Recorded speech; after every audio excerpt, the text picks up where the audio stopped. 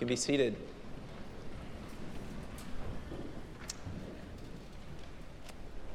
As we continue our series on being a healthy community of love, today we come to the topic of our words, or how we speak, or the tongue.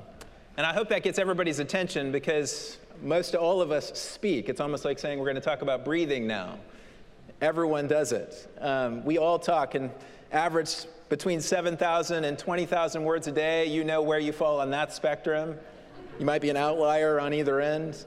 But how we use words has an oversized impact on our life together as a people. And let me say a few things about why. First, words are powerful. How does the Bible begin? Let there be light. And there was light. God's word speaks things into being. And our words don't create like God's, but our words do create new realities. The words, I forgive you, can create a whole new possibility and reality in relationships that are broken. The words, I do, seal a covenant that God is making between a man and a woman in marriage, in the covenant of marriage. We had a reminder with our president's words about Vladimir Putin, his last words in Poland, that kind of put the whole world on edge. We all kind of took a deep breath when Biden said, for God's sake, this man cannot remain in power. Because words matter. Words have an impact on the world, and they can change what our reality is.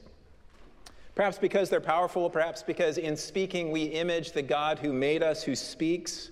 God makes it plain in no uncertain terms that he cares deeply about the words that we use, and that we will be held accountable for our words. Matthew chapter 12, verses 34 to 37, out of the abundance of the heart, the mouth speaks. The good person out of his good treasure brings forth good, and the evil person out of his evil treasure brings forth evil. I tell you, on the day of judgment, people will give account for every careless word they speak. For by your words you will be justified, and by your words you will be condemned. Those are really challenging words from our King and Savior, Jesus. Here are some more. Nothing is covered up that will not be revealed, or hidden that will not be known. Therefore, whatever you have said in the dark shall be heard in the light, and what you have whispered in private rooms shall be proclaimed on the housetops. Who of you, in hearing those two passages from Jesus, isn't saying, Lord, have mercy? Lord, have mercy upon me. Or what the psalmist in Psalm 141, set a guard, O Lord, over my mouth, keep watch over the door of my lips. We all struggle. We all say things in the dark. We all whisper things in secret. We all utter careless words. We need the Lord's help in this area because the tongue is so hard to tame. We can tame beasts, birds, reptiles, and sea creatures, says James, but no human being can tame the tongue. It is a restless evil full of deadly poison. And we know it. The tongue is hard to control. Some of you might have had the privilege that our family has had over the last couple of years where we had an infestation of pantry moths because of some flour that we had brought into the house. And so these moths just kind of multiply. And so there were, weeks, maybe months even, where we were going around the kitchen and just constantly seeing a moth and doing that and trying to catch it and looking at our hands. And invariably, you'd look at your hands after the smack and there'd be nothing there. And you'd see the moth kind of flittering away. That's kind of like our words, our tongue. Sometimes we catch it and we get control of it only a minute later to seem to have lost control again, and it's flittering away, doing its thing. We need help.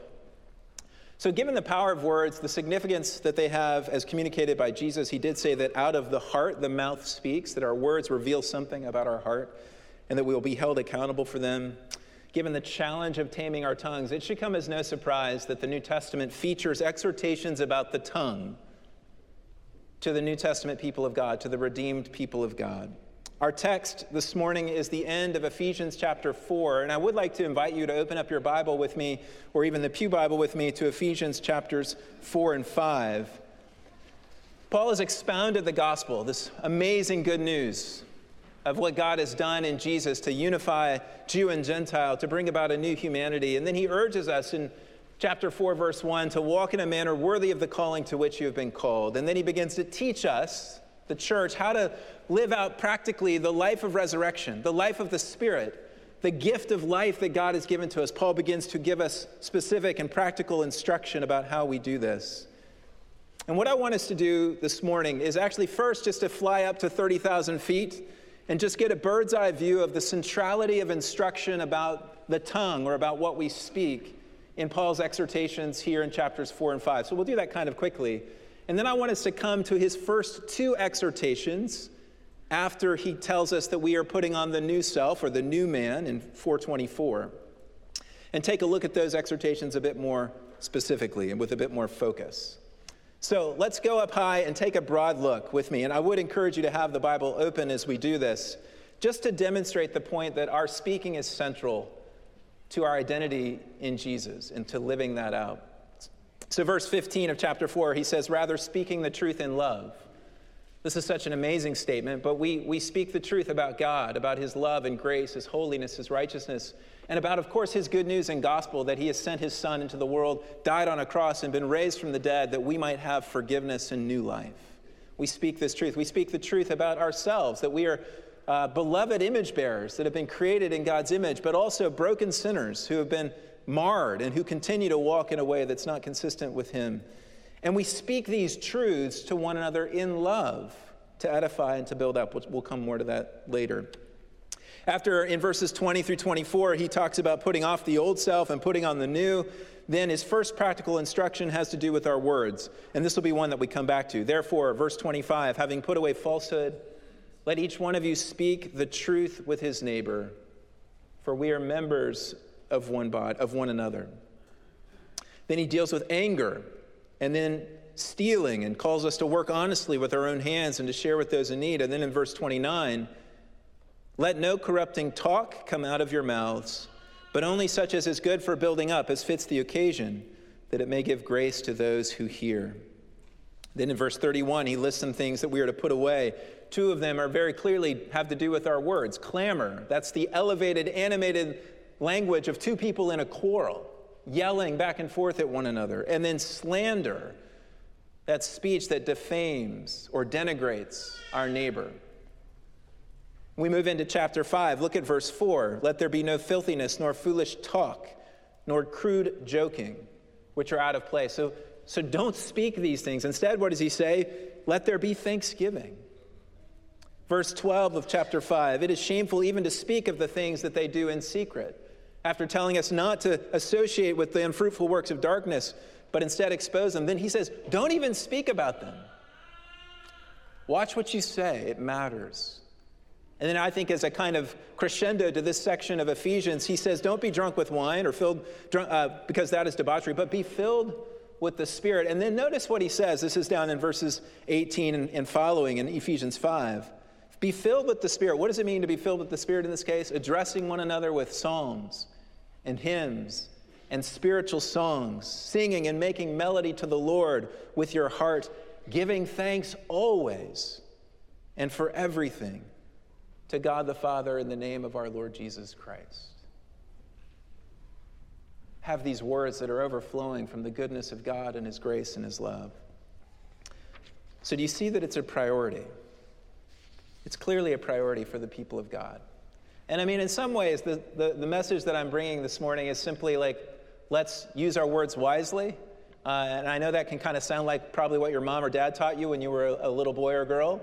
But I want you to understand that these are coming in the context of the gospel of Jesus to beloved children. So when Paul says in verse 1 of chapter 5, be imitators of God as beloved children. Every exhortation that we receive as the community of God's people is an exhortation that comes to those who are deeply, deeply loved, those who have been rescued and redeemed out of our sin and our shortcomings and our failures, and who have been invited by God and empowered by God through his Spirit to live a new kind of human life that glorifies him in every way. And so the exhortations that we're going to drill down on in verse 25 and verse 29 need to be heard in light of that context of the grace and love of God that is washing over unworthy people like me and like you. So let's drill down. Verse 25. Therefore, having put away falsehood, let each one of you speak the truth with his neighbor, for we are members one of another. Therefore, we got to pick that up. What came right before it? It was the fact that you'd taken off the old self and that you put on the new self. You're being renewed in the spirit of your minds. You put on the new self, created after the likeness of God in the righteousness and holiness of the truth, would be a more literal translation of verse 24. Therefore, because you put on this new life that's a gift from God to you, therefore, put away falsehood. And then let each one speak truth with his neighbor. That's a direct quotation, the speaking truth bit, from Zechariah 8:16, a passage of the prophet Zechariah that is all about the renewal of God's people. And by picking this up here, Paul is saying, look, we are the fulfillment of the promises that God made long ago to his people. Zechariah 8 uses the word truth 6 times. It's a feature of that chapter in that Old Testament prophecy. And Paul's saying, yeah, we're the inheritors of those promises. God has, in fact, acted to redeem and rescue his people. God has, in fact, poured out his Spirit upon his people. So we now will, in fact, operate with the behaviors that reflect the renewed people of God that the prophet Zechariah spoke about long ago. The word for falsehood here, in terms of, so both of our exhortations in verse 25 and verse 29, they have a negative, something to put away, and then they have a positive, something to take on. And so this negative here is to put away falsehood, or really, literally, it says put away the lie. The lie. And I think you could see that almost as the great lie. The lie that there is some other God than the God who has been revealed through the Lord Jesus Christ. False worship and idolatry. So Romans chapter 1, Paul writes, because they exchanged the truth of God for the lie and worshiped the creature rather than the Creator. It's as if Paul is saying, now that you put aside the great lie, the one big lie, let's lay aside every other little lie that can go along with life in this present world. Let's throw it off. Let's put it away. Let's not participate in it. And is it any wonder that there's this negative command to put away falsehood? The original fall of humanity was because of a lie, right? It was an enticing lie from the serpent. Adam's first words after the fall were a lie to God. Because I was naked, I was afraid to be seen by you. Well, it wasn't because he was naked. It was because he had sinned against his father. He had sinned against God. And he knew that. Lies are a part of a world that God hates. In terms of he hates the lies. He loves the world, but he hates the lies that are in the world. In fact, in Proverbs 6, there's a list of 7 things that are an abomination to the Lord, and only one thing is repeated in that list, and it's lying. Lying lips, verse 17 of Proverbs 6, and a false witness who breathes out lies in verse 19. In John chapter 8, we read this about the devil. When he lies, he speaks out of his own character, for he is a liar and the father of lies. Whereas we read in Titus 1:2 that God never lies. God is a God of the truth. Even in our context here, if you look back with me, if you still have your Bible open to verse 21, we read that the truth is in Jesus. Jesus, we know, is the way and the truth and the life. And so how could we live and find our being in Jesus and continue to walk with a path with words that are false, with lies? It just doesn't measure up. Lying lips are an abomination to the Lord, Proverbs 12:22. And to fear God in Psalm 34, the psalmist says, I'll teach you what the fear of the Lord is like. Keep your tongue from evil and your lips from speaking deceit. Put away falsehood. Let each one of you speak truth with his neighbor, for we are members one of another. We are embedded in a community of people. The series is about being a community, a healthy community of love. We coexist. We are interdependent. We are locked together. We are members of one body. And that's what Paul says here. The reason I want you to put away falsehood and to speak truth to one another is because you are members of one body. One commentator writes, we are no longer alienated, independent beings, but people who now belong together in unity with others, whom we must not rob of the truth, according to which they will decide and act. When we lie, we distort reality. And we forfeit the possibility for people to whom we lie that they can live in light of the truth and reality, which is the only place to live. to operate. There's only one reality, and lies obscure it. So Paul is saying, because you're connected, because you're members of one another, then put away falsehood. Speak truth to your neighbor. Neighbor here is the neighbor within the Christian community, much like it was last week, because Paul is writing very clearly to the Christian community. I haven't said anything that surprised anybody yet. Speaking the truth, don't tell lies. That's pretty straightforward, isn't it? But it's hard to do. It's easy to comprehend, but hard to do.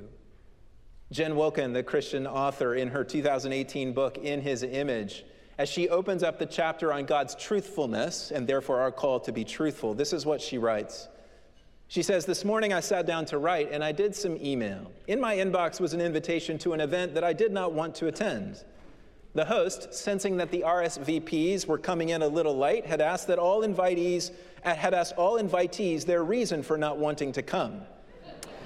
You probably shouldn't do that, I would think. I crafted a response about how my family had already had plans that weekend and how sorry I was to have to miss. This was a lie.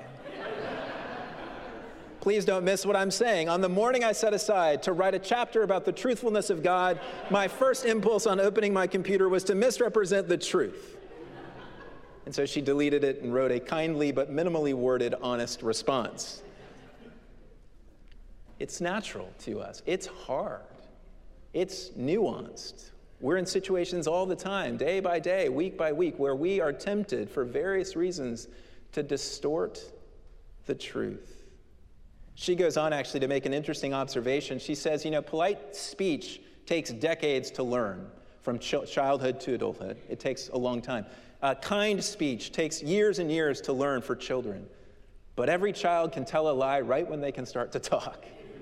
Every toddler knows it. It's kind of embedded in us. It's embedded in our sinful nature to lie, and it's easy for us to do. We all struggle with this, don't we? So this is the first exhortation. I want to give you an image of a sieve, a sieve with a mesh, wire mesh that allows certain things through. In a sense, this first exhortation is a sieve with a mesh that's got slightly bigger holes. The next one in verse 29, we're going to get some smaller holes. But the bigger hole, the sifting through, is anything that's not true can't come through the sieve, can't come across the mouth. Put away falsehood. Each one of you speak truth to your neighbor. So let's go to the next sieve then, verse 29. "Let no corrupting talk come out of your mouths, but only such as is good for building up, as fits the occasion, that it may give grace to those who hear." We all know that words can tear down and words can build up. In fact, I bet most of us here have lodged memory, strong memories, of words that have been spoken to us that have been tearing down. Some of you may have grown up in homes where instead of receiving the affirmation, love, and encouragement of parents, you were continually belittled and criticized and told that you didn't measure up. I heard a testimony this last week of a young woman whose femininity didn't match her father's expectations. And all that she heard was the message, "You are not my little girl." Words can tear down deeply. Conversely, we all know that words can edify and build up. The negative of this exhortation in verse 29 is against corrupting talk. Let no corrupting talk come out of your mouths. And the underlying word here for corrupting means rotten or putrid. Think about how many of you, we've all had the experience, haven't we, buying a bag of oranges at the grocery store and coming home and opening it up, ready, and we get one that's green and moldy. And what do we do with it? We throw it away, because to eat that would jeopardize our health. It wouldn't build us up. It would tear us down. That's the kind of image of the words that we're using. Rotten and putrid words that would be harmful to your neighbor, harmful to your brother or sister, that would hurt, that would tear down. This is the kind of stuff that's not supposed to come out of our mouths. No put-downs, no slurs, no slanders, no dismissals. No matter what you feel on the inside, because you're going to feel a lot of different things. We all feel a lot of different things. Paul's saying, don't let the corrupting talk that comes out, don't let it come out. He actually, as I mentioned earlier, prohibits clamor and slander in verse 31, which would both be examples of corrupting speech. I was reading Psalm 101 a couple of years ago, and it just hit me like a 2x4 over the head when I read what David wrote. He said, as he was describing the kind of community around or that he would want to surround himself with as the anointed king of God, as the one who is responsible, as the shepherd over the people of God. And he said in verse 5 of Psalm 101, whoever slanders his neighbor secretly, I will destroy. Wow. He didn't say whoever puts it on a blog post or tweets about it or does it publicly. He said, whoever slanders his neighbor secretly, I will destroy. And God's anointed and David understood. He understood the severity, the consequences of words that were destructive and would tear down, and how unfitting they were for the redeemed people of God, for God's chosen to have on our lips. So no corrupting talk, that's the negative. Instead, what's the positive? But only such as is good for building up, as fits the occasion, that it may give grace to those who hear. The word here for building up is the exact same word that we saw last week in Romans 15:2. Let each of you please your neighbor to build him up. It's the same thing, same idea here. We talked last week about how that takes intentionality and measuring and cutting, and it takes time, and how easy it is to destroy, how easy it is to tear down, how easy it is to harm. And words can do that so easily. And Paul says, no, I want you to give words, use words that are good for building up. And he gives two reasons, or two things that explain words that build up. First, as fits the occasion, or as meets the need, might be a more literal translation here. Proverbs 25:11, a word fitly spoken is like apples of gold in a setting of silver. My sister was widowed a couple years ago, and I think one of the ways that our words are often not quite fit for the occasion or meeting the need is when we approach people in grief, right? We say all kinds of things, and she gave witness to that, and many of you have had that experience in the throes of grief.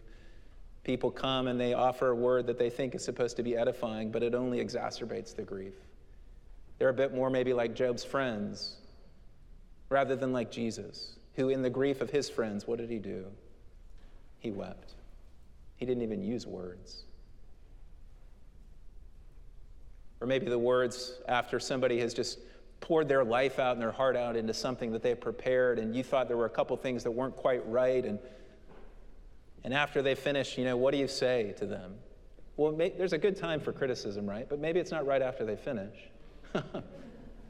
Those are words that aren't fit for the occasion. Words that are fit for the occasion, Paul goes on to explain, they give grace to those who hear. They're a source of blessing, a benefaction to your neighbor. And this is likely a human dimension, that they're a blessing and a benefaction from one person to another, but also we shouldn't rule out the sense in which our words to one another can be vehicles for divine benefaction and divine generosity coming to someone. We are the agents of God in one another's lives in the Christian community, and the way that we speak, when we encourage, when we build up, when we affirm, when we remind someone of their identity in Christ, when we do these words that build up, we can be vehicles of the grace and generosity of God in the life of our brother or sister. Proverbs 16:24, gracious words are like a honeycomb, sweetness to the soul and health to the body. I want to offer Jesus as perhaps the best example of words that are fit for the occasion. Let me just give you three quickly that you know. Luke 19, Zacchaeus, hurry and come down, for I must stay at your house. How gracious those words were and everything that followed. Or to a woman who thought she was good for nothing, washed up and was very clearly on the outsides of her culture and society. She was looked upon as less than by all of the Jewish people. And Jesus runs into her at a well in the midday and he says, if you knew who had said to you, give me a drink, you would have asked him, and he would have given you living water. Those are words fit for the occasion, giving grace to those who hear.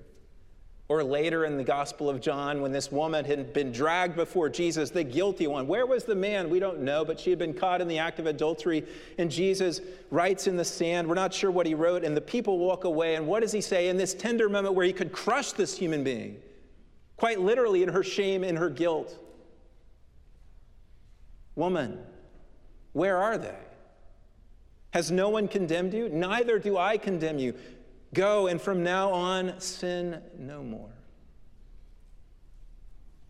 We want to know how to speak rightly, how to speak with words that fit the need. We should study the life and ministry of Jesus, our great example. We're told later to walk in love as Christ loved us, and he loved us with his words. To be clear, in verse 29, Paul gives two reasons for not using corrupt or harmful words that tear down. The first is that they don't build up your neighbor. But the second comes in verse 30. I'm not going to spend much time on this at all, but I at least want to acknowledge it. What does verse 30 say? And that is a conjunction. It connects verse 30 to verse 29. And do not grieve the Holy Spirit of God, by whom you were sealed for the day of redemption. When you use corrupting and harmful words toward your brother or sister in Christ in this community, you are grieving the Holy Spirit. The very one whose purpose in your brother or sister's life is to give them life. It's to build them up. It's to renew them. It's to strengthen them. And when you speak against them, when you use words that are harmful against them, or when I do, we are grieving the very Spirit of God because of the words that we speak. And Paul says, don't do that. Don't work against the purposes of God in your neighbor's life, in the community, with your words. Now, let me nuance this for just a moment. Because speaking words that fit the need or the occasion doesn't mean the words won't be hard words. This is not a call to oversweet, stroking language. In other words, we shouldn't confuse social charm for grace-giving words. Flattery is a sin. And it's one we're tempted to practice with our mouths, but it is ultimately destructive because it is excessively praising a person and doing so insincerely for the sake of one's own self-interest. And it is not rooted in the truth, and it doesn't pass the first sieve. Psalm 55:20, his speech was smooth as butter, yet war was in his heart. His words were softer than oil, yet they were drawn swords. I love Proverbs 27:4 when we think about words, but the second half of the verse is, profuse are the kisses of an enemy. We can use what seem like sweet and pleasant words to cover over malice, hatred, disdain. Sometimes further, in the work of reconciliation, we must speak the grievance, the sin, in order to do that work properly. We've talked about that a few sermons ago. And in the work of love, we have an obligation with our brother or sister to call out destructive behaviors that are tearing that person's life apart. And that will not be an easy word to give. That's the first half of the proverb, 27:4, faithful are the wounds of a friend. Words fit for the occasion, words that give grace, are not necessarily words that are easy to hear. We shouldn't make that conflation. In fact, we watch Jesus again speak some harsh and challenging words in different contexts. You've turned my Father's house into a house of robbers or den of robbers when it should be a house of prayer. He's speaking words of truth that need to be spoken in that context. Yet, having nuanced it in this way, let me kind of buttress up against something else that I may have just opened the door to, so I'm going to take it away real quick. This doesn't give any of us the permission to use the truth as a weapon in the life of our brother or sister. And this can be done. We all know it can be done. Our intent with the truth genuinely matters. To bludgeon someone with the truth may pass the first sieve of verse 25. It's not false. It does not pass the second and more narrow sieve of verse 29, where the holes in the mesh are a little bit smaller. Because then the truth must only be spoken and used in that case if it is for the sake, if it fits the occasion and it gives grace to those who hear. And so we need to have discernment about our own hearts. I would put it this way, truthfulness is a necessary but not sufficient condition for speech that is pleasing to God and good for our neighbor.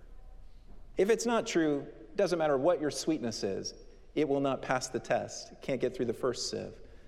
But if it's not edifying, even if it's true, then it can't really get through the second sieve.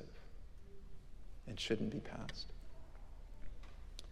Proverbs 12:18 is a passage I've been reflecting on recently. There is one whose rash words are like sword thrusts, but the tongue of the wise brings healing. The tongue of the wise uses words that heal. It may not feel like grace in the moment, maybe to the hearer, like the surgeon's scalpel doesn't feel good. But the words are intended to build up and to strengthen. They're intended to extend a ladder to our brother or sister in Christ on which they can take a step to closer to Christ's likeness in their own lives. It is to build them up, to edify. Rash words, this proverb says, rash words are like the sword thrust. And swords pierce as well, but they do so indiscriminately. They do so to inflict pain, to hurt, to take away life, not to give it.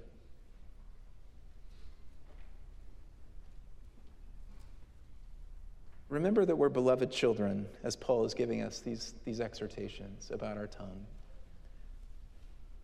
Remember that you're a beloved child.